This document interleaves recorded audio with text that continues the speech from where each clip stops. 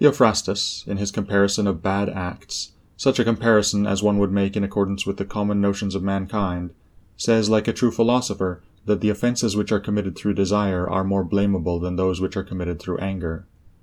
For he who is excited by anger seems to turn away from reason with a certain pain and unconscious contraction. But he who offends through desire, being overpowered by pleasure, seems to be in a manner more intemperate and more womanish in his offenses.